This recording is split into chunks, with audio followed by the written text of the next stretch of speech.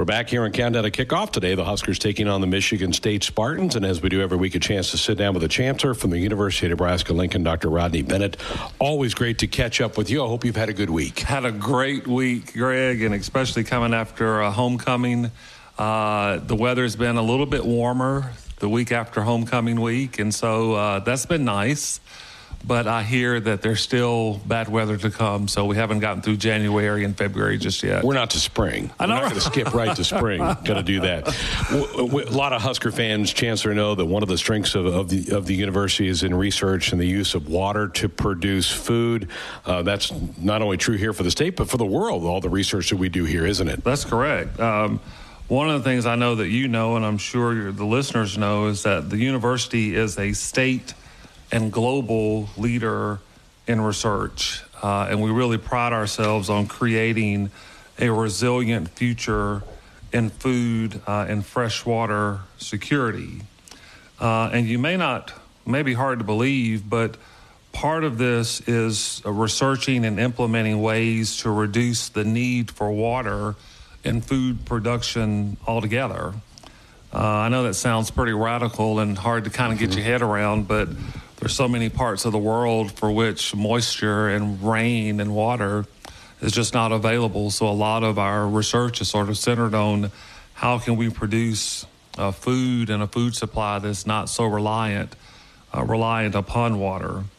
The university has been a long-time leader in this area. We've been working and meeting, trying to produce yield and profitability and resilience and collaborating with small farmers all around the world. So we're just really proud of our efforts in this regard and know that the future looks really bright. Very good. What is the latest news in this area of global research leadership? Yeah, I think the thing that I would focus on today really has to do with the Daugherty Water and Food Global Institute and the work that is done there. You may or may not know, but the Institute recently received a federal research grant in the amount of $19 million. Wow. What we hope to do with that is to coordinate a global network of organizations to achieve sustainable irrigation, especially as it relates to small farmers in developing countries, which is a critical goal in terms of meeting the needs of the world's growing food demand. We're planning at a school that's a land-grant institution. I know that's one of the reasons attracted you to Nebraska. Why is Nebraska so well-positioned to be a leader in this area? I really think it has to do with, obviously, the history of the University of Nebraska and the state being designated as a land-grant institution. And I think the way that the citizens of the state really rally around and support leadership in agriculture and natural resources. And through the years, we've had leadership on campus that have not abandoned that designation and that focus, and the ways in which it really is the leading economic driver for the state of Nebraska. You know, you mentioned that not all spots around the world get rain. It's a hard part thing. So why is the work on this project so important right now for Nebraska and for the whole world? Yeah, I think one of the things that really impacts most of us is just food insecurity and food deserts. And I think for a lot of us, we saw that during the pandemic when families could not get baby formula for their children.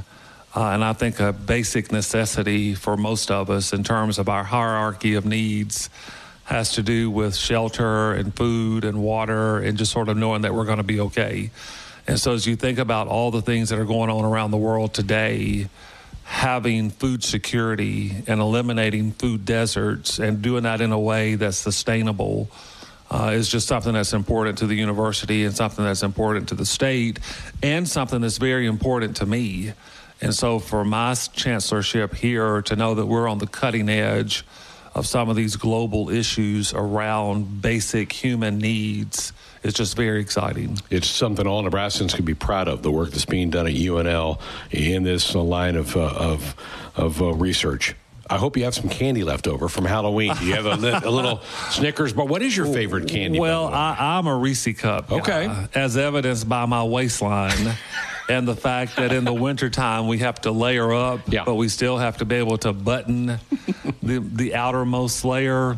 So your Chancellor needs to push back a little bit from the Reese cups and the candy bars, and maybe a little more walking and cardio is probably what the doctor would order for me. You have to spoil yourself every now and then, Chancellor. I've been saying that for years. There you go. Good to see you. Thank you, brother. Rodney Bennett with us here on our pregame show. We've got more. Countdown to kickoff. Matt Courtney's back with the Big Ten Blitz next.